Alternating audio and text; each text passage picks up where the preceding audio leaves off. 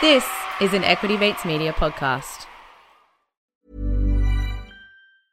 I'm Sandra, and I'm just the professional your small business was looking for. But you didn't hire me because you didn't use LinkedIn Jobs. LinkedIn has professionals you can't find anywhere else, including those who aren't actively looking for a new job, but might be open to the perfect role, like me.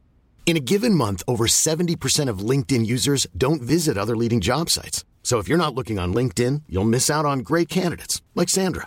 Start hiring professionals like a professional. Post your free job on linkedin.com/people today. Have a listen to this. Have a listen to this. Now, that kind of talk this week dragged Australia's share market to a two-year low. There are, of course, complex reasons for that. He was the big spender. The big spender. Doing the grocery shopping could take a huge chunk out of the family budget. And that's finance. Hello, welcome to Comedian versus Economist. We demystify the world of money and help you get a handle on the bigger picture. My name is Adam, and I'm joined as always by my older brother and real-life economist, Thomas. Thomas, how are you? Oh, I'm good, thanks, Adam. How you doing? Oh, I'm very well, thank you. Happy New Year. Oh, and to you. Oh, thanks very much. I meant to ring you at Christmas, and I didn't. So yeah, I was busy too. Had a big one. Yeah. All right, good chat. Hey, look, we're almost at the end, Thomas, of the introductory series, which is exciting. So big thanks for joining us so far. If this is your first time tuning in, then make sure you go back and check out the first 7 episodes of the series. We're going to leave them there as a bit of a, hopefully something that people can come back to as we press on and discuss more about news and current events in the world of economics, something you can come back to get a handle on some of the fundamentals around economics. But before we get started on this week's episode, we have had a couple of emails which we really appreciate. People have sent us some email to cve@equitymates.com. You can also find us on the website at equitymates.com/CVE. We would love to hear from you if you have got questions. A couple of emails I wanted to mention, Thomas. Mm-hmm. The first one is from a guy called Sean. Shout outs to you, Sean. I'm already a big fan of Sean because he's calling you out, which I love. You said that you couldn't negatively gear shares, but he reckons maybe you can. True or not true? No, true. Sean's on the money with that one. Yes. Yeah, no, it's talking about, it's not as common as negatively gearing an investment property, but it is true that you can borrow to invest in shares, and your interest payments, you can offset that against, if you're making a loss. If you earn less in dividends and you pay an interest, then you can claim it as a tax deduction. So Sean's on the money with that. Just probably a good reminder not to take your tax planning advice from two guys on a podcast. Right. And I don't know, would you like to apologise to the listeners? Yes, I'm very sorry. And to me for misleading me. I've just been lapping up everything you've said. Oh no. Treating it as gospel. Turns out. Yes. 2 weeks you could have been negatively gearing your share portfolio and you just missed out. What a waste. Well, thanks anyway, Sean, for calling that out. I really appreciate it. So if you do pick anything else up, then be sure to let us know. But hopefully most of this is true and factual. We also had an email from Joe. Joe had a bunch of questions. We really appreciate that, Joe. Some of which we're going to cover off in some of the later episodes, I think. So I don't want to spoil all the good stuff now. But one of the ones that stood out was Joe was asking, what is the economic benefit of volunteer work, and how is it measured? Like, what would happen if we all just stopped volunteering? And I'm kind of curious about this one because I do a bit of volunteering myself. Thomas, did you know? Top bloke. Yeah. Anyway, what would happen? What's the economic benefit, and what would happen if it stopped? Well, the economic benefit is there is none, is technically speaking. Well, it depends. Again, it comes back to what our reference points are. But if we're talking about GDP, volunteering is not counted in the measure of GDP. So the labour hours and what you produce as a volunteer, that's not captured in our GDP measure. So GDP only captures what's in the market economy. So the headline stats that you're going to see on the news and whatever, that none of volunteering is just not included in any of that. So if we all stop volunteering tomorrow, initially it would have no economic impact. You wouldn't see that in the stats. But obviously, the Australian someone society... would have to cover the cost though. Like, I mean, I volunteer down at our surf club as a surf lifesaver and other stuff down there. Mm-hmm. And if I stopped doing that, then we'd have to pay someone to do these things. So that there's an impact there, isn't there? Yeah, that's true. And it's one of the critiques about economic growth over the last however many years or whatever. There's a lot of what we're doing is taking stuff that was outside the market economy and pulling it into the market economy.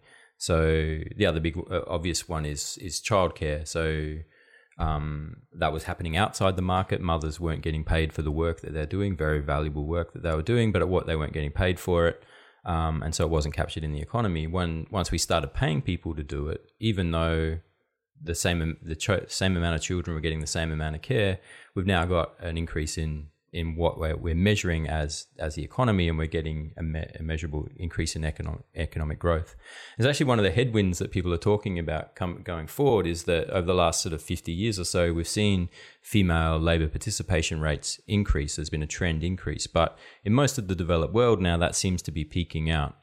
So we're not going to see, as more women join the workforce, expand the productive capacity of the economy. We saw the economy grow. And there was a growth dividend out of that increased participation, but that's now peaked. It's not going to go down, but it's peaked. So we're not going to see any sort of a growth benefit from more women joining the labour force like we saw over the last 30, 40 years. Wow. There you go. Big thanks to Joe and Sean for sending us emails. Don't forget, you can hit us up anytime, and we'll try and work through some of those questions as we progress through the series. But for now, big topic today, Thomas. Big topic that I know a lot of people want to know about and probably don't really understand, myself included. We're talking modern monetary theory. And can I just start by asking you, what is it? What is modern monetary theory? Okay, so it's a description of how the economy works, particularly the way money works and the way money flows, specifically between the government, the public sector, and the private sector. And so it seeks to be a description of that. That's what the theory is about. So it's not something that someone came up with, like normal theories where they're like, we should try this and see if it works. Is it just a kind of a byproduct of a bunch of policy, or is it something that is it a plan that someone had to put in place? No, you could probably think of it more like Newton's theory of gravity. So, right. Oh, I know it well. Yeah, right. Yeah, me and gravity. Yeah, but we had an idea of how gravity works, and then Newton came along and said, "Well, no, actually, gravity works like this." Right. I reckon, and I can prove it. So modern monetary theory is kind of the same way. They say, like, we think the economy works like this. Here's a bunch of proof to make that case. I mean, it's probably worth just rewinding a little bit, like. People, like, as soon as we get into modern monetary theory, I can hear people going, well, ears turning off and it gets a bit dull. But right now we're in the middle of a paradigm shift in economics, in the economics discipline, where things are changing radically. And that has radical implications for what we're seeing, particularly the way governments are operating now. And so in the Australian case, here in the beginning of 2021, we're talking about going from, borderline budget surplus for the government, we're now talking about $1 trillion deficit. So moving in the space of a year or two from pretty much from a zero deficit to $1 trillion deficit. We had a budget emergency. We did. There was an emergency. It was an emergency. There was red flags. There was alarms going off. People were panicking. There was panic in the streets. We had to get back in the black, and we had to get back there quick, didn't we? We did. Zoidberg was telling us we got to get back in the black and back on track. That's right. And back on track. Back in the black. What happened to that? Now we're $1 trillion in debt. Yeah, off the tracks, as it turns out. So why? I mean, I know that the current climate, we're in COVID times, and there's lots of things that we can be worried about. But I feel like this might be something we should also be worried about. We shouldn't just. Yeah. We need to be thinking about it. But it is interesting that we've gone into such massive. There's two things that happen. One is we're printing money like it's going out of fashion. So That was a sort of a big economic no-no for a generation or two. And the governments are going into massive debt. So what changed? What changed the thinking though? So it was a big economic no-no to print money. Then something snapped one day. They're like, you know what? We should just try printing money.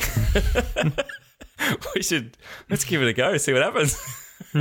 And what, it worked? And they're like, I mean, why is it working now? And it was so frowned on for that period. And then why is it okay to print money now? Let's jump back and let's look at why it was a bad thing. So, okay. Okay, well, can I rephrase the question? Do deficits matter? Like, yes, but probably not in the way that we've been conditioned to think that they matter. Is probably where we're landing, and it's probably worth stressing. Like we're in the middle of a paradigm revolution. You mentioned that it was a shift before. Now it's a revolution. Revolution. I'm not even sure what the word paradigm means. It sounds like it could be some kind of shape. Yeah,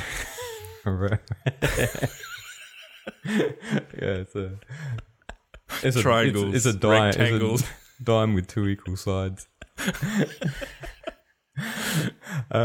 So Karl Popper has this idea of scientific revolutions. And so we have this idea that science and knowledge advances incrementally, that we learn little things, that we grow the knowledge understanding, and that's how knowledge advances. But Karl Popper is a philosopher who says that's not really how science works. You have a view, you have a paradigm, a way of thinking about things, and everyone holds on to that view for a long time until the evidence against it becomes overwhelming, and then very suddenly you have a shift, right? Gotcha. And the thing changes. And so the movement from a flat Earth to a round Earth, and that idea, for a long time it was a flat Earth, and it became a heresy to say anything different. But then eventually the evidence against it became overwhelming, and then suddenly it flips, and then everyone's all about the round Earth. Yeah. But there's this sort of phase that as that's shifting, that it's contested. The truth is contested. There's a contested paradigms. There's a contest for the way we think about things, and that's happening right now in economics. And that's why it's a really fascinating time right now, and particularly it has real world implications because we $1 trillion deficits, 100 billion out of the RBA. In 6 months, that's money printing. Like we haven't done this before. I mean, weren't we always taught that the government was managing the economy in the same way that we should be thinking about managing the household budget? If I was in the equivalent of my house of a $1 trillion deficit, I'm calling lots of people to try and help me get out of it. I'm calling financial advisors. I'm calling, the banks because I got some serious debts going on. No one's calling the government, are they? No, everyone's just like, it's fine, government. You just got heaps of cash that you're print. I get it because they're printing their own. Yeah, that's the big difference between you and the government, is that the government is issuing a currency, issuing its own currency. Yeah. But it was irresponsible of them to use the household budget analogy then, wasn't it? Yeah, I mean it's not it wasn't a mistake. It was soundbite politics. Right. People you could sell the idea that good economic management of an entire nation, which is a very complex task, boiled down to something as simple as running a surplus or running a deficit. And it was never true, but it was good soundbite politics, and the whole debt and deficits disaster and all of that. Like it wasn't driven by anything other than just sort of soundbites. And right. And it's not to say that deficits. It was easy to understand. Easy to understand, yeah. It's a metaphor. It's an easy because people are running their household. They know what happens when you run out of money. They're very afraid of running out of money. It's a strong fear point that you can leverage off, and that's what politicians of all stripes have done for decades. But it's just not that. It's not that it's wrong. It's just much more complex picture than that. And there's two really interesting differences that modern monetary theory is pointing to and saying like why this metaphor is just wrong. That you don't run a nation the way you run a household. The first is that you're printing money, so that you can just, if you run out of money, you can just print more money. And the Australian government has that capacity because it's a currency issuer. So it can never really run out of money. It can just print more money. The other key insight from modern monetary theory, which I think is really interesting, is the way you run into deficit is that you spend more than you earn. So typically, the way it works is the money comes in, you get paid, and then you spend the money. Modern monetary theory says, yeah, I spend the money, but I borrow some more money to spend money I don't have. Yeah. Let's leave the borrowing to the side for the moment. Let's add that layer in a minute. I'm trying to envision spending money that I haven't got without borrowing, and it doesn't make any sense. No, it doesn't. But modern monetary theory says that's in practice. That's not actually what happens for the government. The government spends the money first and then takes it back out of the economy through the taxation system. Right. So the government isn't waiting for you to pay your taxes before it starts paying its public servants and spending money on infrastructure and stuff like that. It's not waiting for that money to come in before it spends it. Lucky. In practice, what happens is it spends it and then takes it back out of the system through taxation. And it's a little bit chicken and egg because it's kind of drawing points in a circle, but it's sort of an important distinction because it's the spending happens. The money is created and introduced into the system first and then taken out on the other side. And so it's buy now, pay later. Yeah. You should invest in it. The government's on afterpay. Yeah. Told you it was popular. Yeah.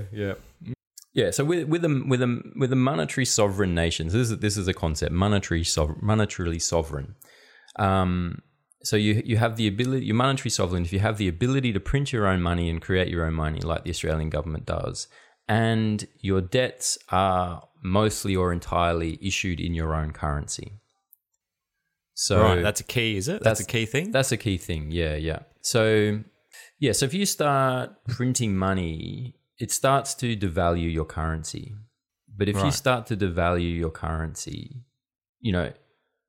like looking at sort of the external trade balance and leaving the internal economy to the side for one moment, if it starts to devalue your currency, then and your debts are denominated in another currency, like so for example, like a lot of developing countries issue debts in American dollars.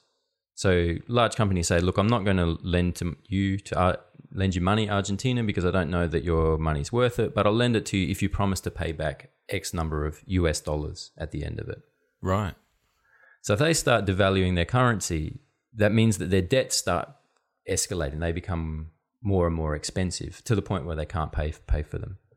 And if you think, and this is typically what was the big bugbear, the big fear point around money printing is that you create this kind of debt disaster.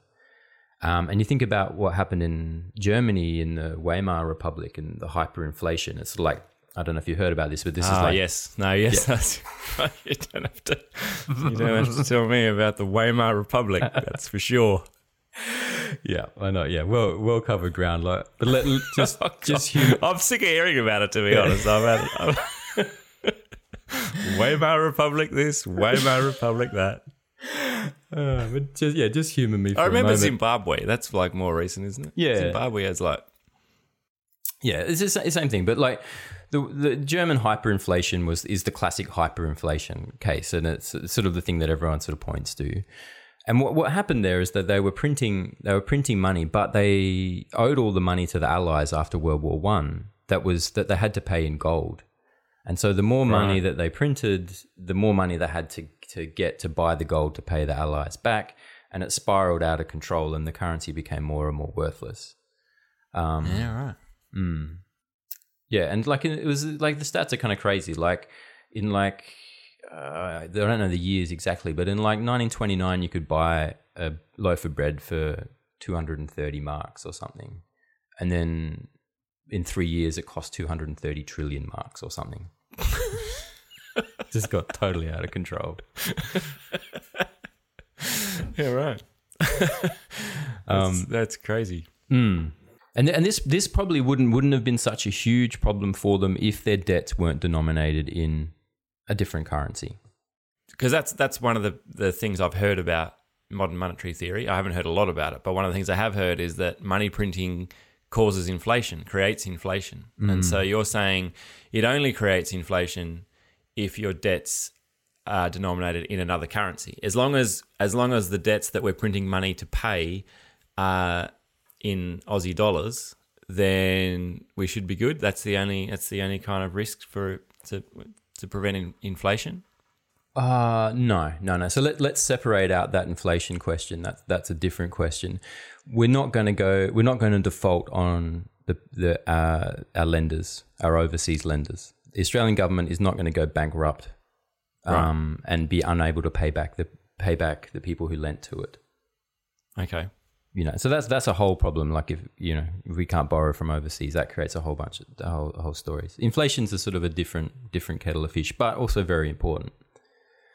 All right. Well, let's talk about inflation now then. Yeah. So the old paradigm view, this which we can still call the orthodox view, because that's what most economists believe, is that money printing creates inflation. So the more money goes into the system, the more money people have to buy stuff, it bids up the price. If everyone's got a lot more money, then they've got more money to spend on limited number of goods. That bids the price of those goods up. The price of those goods goes up and up. Everything goes up and up and up. And the value of your currency, which is the reciprocal of that, that's going down and down and down. So your currency is becoming worth less and less. And you get that inflation, and inflation has a whole bunch of negative consequences. We want to run a certain level of inflation, but we don't want to run it too hot.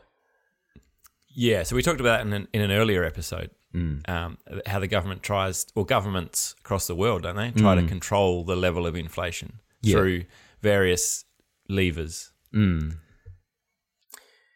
Yeah, that's right. We want it to be running, the conventional thinking is around 2 to 3% a year. That's a good level of inflation. We want to hit something like that. So the conventional wisdom was that, the money printing creates inflation.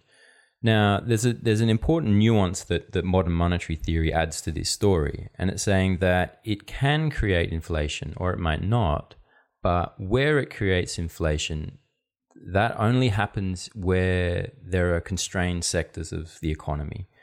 So where the economy is unable to meet the increase in demand that has come through money printing.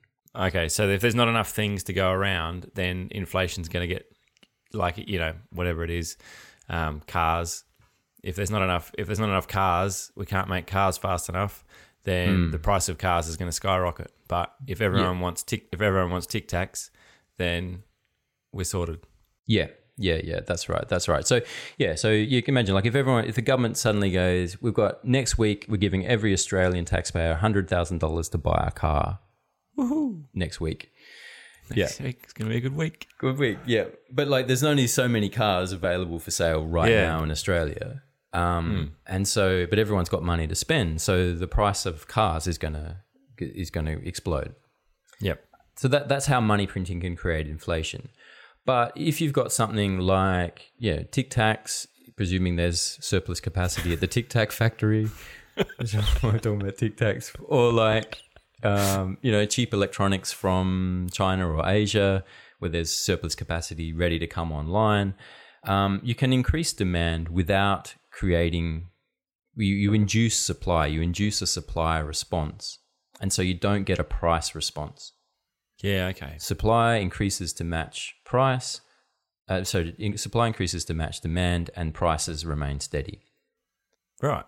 And so what modern monetary theory, the insight that modern monetary theory offers, is saying that money printing can create inflation, but only in sectors where there are capacity constraints. How do you control it though? How does the government control if they start printing money and injecting the money into the economy? Then how do they know what people are going to, how the money is going to be spent or how it's going to be used in the economy, and that they don't know that if it's going to be used on cars or if it's going to be used on cheap electronics from somewhere that can mass produce them? So how do they know? Yeah, they don't. And it becomes an interesting political question about because what we saw what we saw after the GFC, and this is sort of where what you're talking about, like with this scientific revolution, is that the evidence has been mounting against the orthodox theory for a decade or so. So after the GFC, in America leading the way, but also in Europe and other places, interest rates went as low as they could go, and the Fed ran out of firepower. They couldn't do anything more with interest rates to stimulate the economy. Interest rates had gone to zero. So what they did then is they moved to what they called quantitative easing the quantity of money in the economy, which was just printing money. So that's quantitative easing and money printing, same thing. Same thing. Yeah. We can think about quantitative easing and modern monetary theory, different things. Different things. Yeah. Very good. Yeah. Very clear. Yeah. Yeah, I'm learning, sort of. No, that's good. Yeah, so the Fed started printing money through QE, and everyone freaked out and think like, wow, the Fed's just printing money. There's going to be a huge inflationary shock in the pipeline. There was a exodus to gold. Everyone's like, okay, park my money in gold because the currency's going to crash. It's going to be a disaster. Now Bitcoin. Everyone's going to see the Bitcoin price. Whew. Yeah. Ooh. Yeah, makes total sense. The new gold. Yeah, totally. I know you're a fan. So everyone was expecting inflation because the Fed was printing a huge amount of money, but it never happened. We never saw inflation in consumer prices. And so remember that when we're talking about inflation, what we're talking about is consumer prices, the consumer price index. So it's the stuff that people are buying as consumers with their consumer hat on. But it's not the stuff that they're buying as investors, say. So we never saw consumer price inflation. That just never happened. But that's because the consumption goods, the things that went into the basket of the CPI, they were coming from sectors of the economy that weren't constrained. They were coming from, the consumption goods out of China and Asia and other places where there was excess capacity ready to come online and meet that demand. Where there was an excess capacity was in asset markets.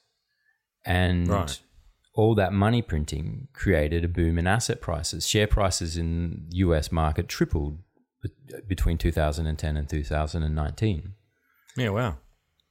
And modern monetary theory is saying like, well, that's because that sector of the economy is constrained. You couldn't just create more, high quality financial assets overnight. You couldn't create more property or land overnight.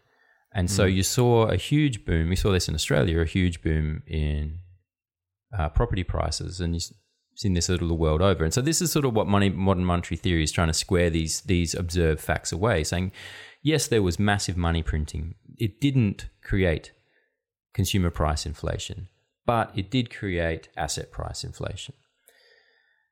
And so modern monetary theories not there really to say whether that's good or bad, but just saying like that's how it's working. That's what's happening. So they didn't know. They didn't sort of know.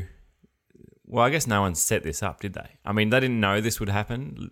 It was a bit of an experiment. It was kind of like, let's give this a go. Like, we've run out of options. We're just going to kind of wing it now. Let's do something. Let's get crazy up in here. Let's do something we've never done before, and just see what happens. Totally winging it. Yeah. No one. There was no playbooks for it, and no one knew how it was going to play out. But they had to do something. Do we know now? Are we more versed now? Do we sort of have an idea of how this is all going to end, or is it still possible that this could all blow up? It could all end in tears. That is a possibility. We don't really know how it's going to play out. But you look at how relaxed people have been about the money printing that's happened since COVID, the huge deficits that developed economies across the world are running. Everyone's really relaxed about it. Everyone's pretty chill. Man, the good times are here. I feel like this is how this whole thing got started. It's like a bunch of people sitting around having a beer and a party in a house. Just like, we should just print some money, man. Like, whatever, we'll just do it. And it was like, yeah. And then caught on, and the general public were just like, yeah, it's cool, man. Nice one. There's money. Wicked. Because I don't know. It seems that it's unnervingly relaxed, I would say. Yeah. For me, I'm like, that's a bit of a I don't know, if it's something we've never done before, like if I was rolling out a new system of some kind, I'd be keeping an eye on it pretty closely. You know, even I might install a new sprinkler system in the backyard. The first kind of week or two that I'm running the new sprinkler system, I'm out there every day making sure it's starting at the 6 a.m. and it's turning itself off and it's not flooding the backyard. Like, who's making sure we're not flooding the backyard? That's what I want to know. The RBA is keeping a very close eye on all the markets, and yeah, like it's not, no one's just sitting back taking the rest of the year off. Like everyone's keeping an eye on watching. It. But It sounds too good to be true. And if Mum taught us anything, Thomas, it's that if something sounds too good to be true, then it probably is. Because who loses in this, right? So we're printing money, and no one's losing, everyone's winning. Well, yeah. I mean, this is an interesting question. So, like, I think the equity considerations are very interesting. So, you know, the crisis response saves the economy and does that by creating a huge boom in asset prices. You know, so if you own assets, that's great news. You're like, awesome, thanks. Yeah, it creates this perverse incentive where it's like, you know what, we should have a crisis, you know, next decade. Last don't go down that road. Last crisis was awesome. That is fodder for conspiracy theorists the world over. I'm going to engineer a virus in a military lab, release it on the world.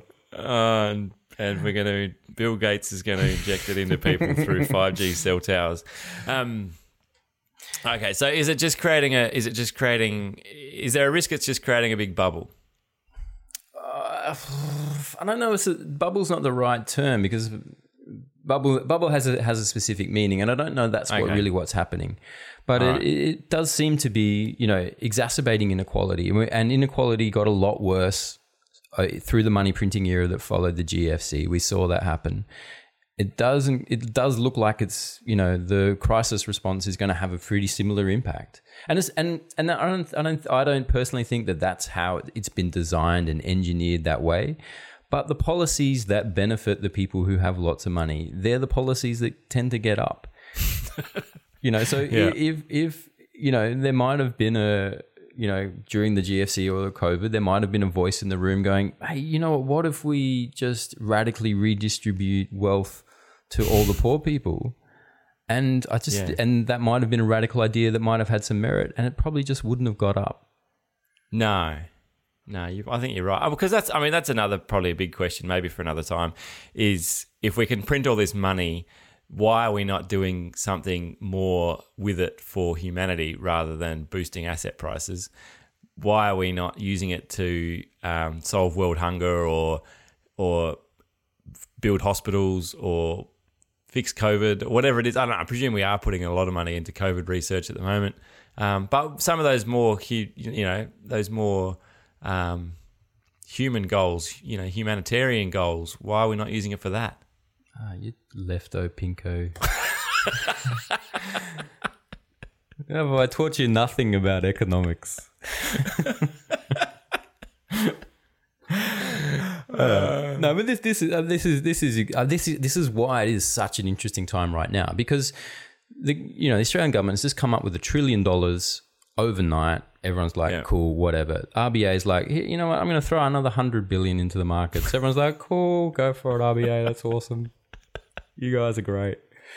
You know, and we're doing that to save the economy. But it's like, and we're going to come out the other side of this. And I think like all of the things that orthodox economics has trained us to be afraid of. So inflation, hyperinflation, debt defaults on an international level. These things aren't going to happen. They're not going to come out of what's happening right now. And then that gives us a whole new playing field.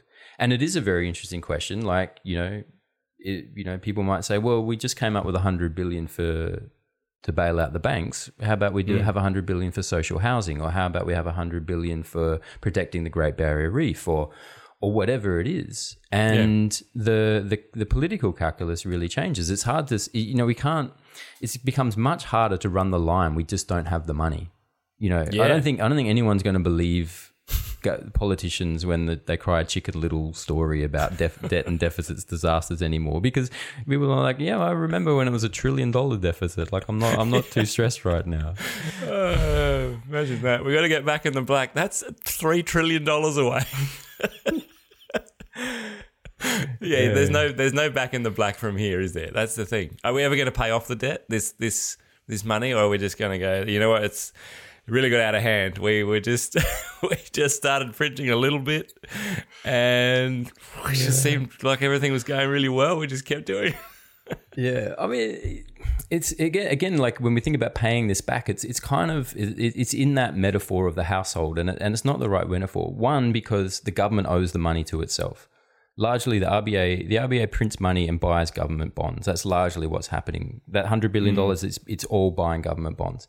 So that's what it's going. So and remember that, as we talked about, the RBA is an organ of the Australian government. So the Australian government owes money to itself. Like when talking about paying it back, it's like whether it just decides to pay itself back or not. So it's not really the right question. Yeah, the debt collectors aren't coming when it's yourself. Like, that's right. You're not knocking on your own door and demanding cash. Yeah. I used to work at the RBA too. There's not really anyone there who's very scary. No one's breaking any ankles at the RBA. But the other point that the MMT makes is really interesting is that there's sectoral balances in the economy. So there's the public and the private sector. So if the public sector is running a surplus, it means that there has to be someone on the other side of that equation. It means the private sector is running a deficit. If the public sector is running a deficit, it means that it's borrowing money from somewhere. So it means like private sector, goes into surplus and it's saving money. And we're told that we want the private sector to be saving. And we have seen a huge boom in household savings since COVID started. So maybe that's sort of part of the story as well. Well, I think all the shops were shut for quite a significant period, which might have helped. But yeah, I know what you mean. All right. Well, I reckon this has actually been quite an interesting conversation, and I'm really keen to see how all this plays out in the future. Nervously, anxiously awaiting the final result of modern monetary theory and what it does to the economy in the long term. But the other thing I would say for you, just as a final note, is that for a while there, the economic discipline and the way the economy being managed is going to be running one way, and most people will be thinking that it's running another way. So that potentially, if you get on the right side of that, if you pick a trend there might be a lot of money to be made. I know you're interested in money. I do like money. That's how we got started in all this. But it's just saying, like, it's something to watch very closely, and I think it's something that we'll keep coming back to because I find it totally fascinating. Yeah, I can tell. All right, Thomas, excellent to get your thoughts on modern monetary theory. Appreciate that, and appreciate you out there, the listener, listening to our podcast. This is just about the end of the intro series. I think we've got one more episode to come next week, so we hope you'll come back and tune in for that. Don't forget, as Joe and Sean both did at the top of the show, send us an email at cve@equitymates.com. And yeah, we'd love to hear from you. If you've got questions, comments, concerns, anything you like. You can also hit up the website, equitymates.com/CVE. But for now, that's modern monetary theory, and we'll see you again next week. Bye. This podcast proudly brought to you by Equity Mates Media.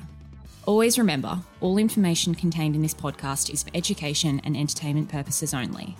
It is not intended as a substitute for professional, financial, legal, or tax advice.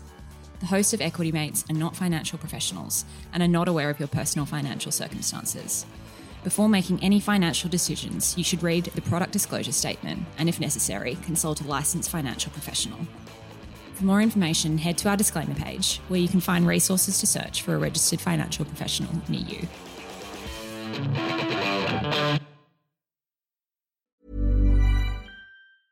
Hey, I'm Ryan Reynolds. Recently, I asked Mint Mobile's legal team if big wireless companies are allowed to raise prices due to inflation. They said yes. And then when I asked if raising prices technically violates those onerous two-year contracts, they said, "What the f*** are you talking about, you insane Hollywood ass f- So to recap, we're cutting the price of Mint Unlimited from $30 a month to just $15 a month. Give it a try at mintmobile.com/switch. $45 up front for 3 months plus taxes and fees. Promo rate for new customers for limited time. Unlimited more than 40 gigabytes per month. Slows full terms at mintmobile.com. I'm Sandra, and I'm just the professional your small business was looking for. But you didn't hire me because you didn't use LinkedIn Jobs. LinkedIn has professionals you can't find anywhere else, including those who aren't actively looking for a new job, but might be open to the perfect role, like me. In a given month, over 70% of LinkedIn users don't visit other leading job sites. So if you're not looking on LinkedIn, you'll miss out on great candidates like Sandra. Start hiring professionals like a professional. Post your free job on linkedin.com/people today. Even when we're on a budget, we still deserve nice things. Quince is a place to scoop up stunning high-end goods for 50 to 80% less than similar brands. They have buttery soft cashmere sweaters starting at $50, luxurious Italian leather bags, and so much more. Plus, Quince only works with factories that use safe, ethical, and responsible manufacturing. Get the high-end goods you'll love without the high price tag with Quince. Go to quince.com/style for free shipping and 365-day returns. Are you ready for truly hydrated skin? Meet Hyaluronic Body Serum, a breakthrough in body care from Osea. It's clinically proven to instantly increase hydration by 161%. Their lightweight, fast-absorbing serum delivers 24 hours of nonstop hydration for silky smooth skin without the sticky afterfeel. Osea's latest innovation combines the magic of their best-selling Hyaluronic Sea Serum with a new formula that's good for the whole body and 5 types of hyaluronic acid to target every layer of the skin. Osea is a women-founded, women-led brand that's been crafting seaweed-powered products for nearly 30 years. The best part? Everything Osea makes is clean, vegan, cruelty-free, and climate-neutral certified, so you never have to choose between your values and your best skin. Treat your skin to clean, vegan skincare from Osea. Get 10% off your first order site-wide with code SUMMER at OseaMalibu.com. That's OSEA Malibu.com, code SUMMER.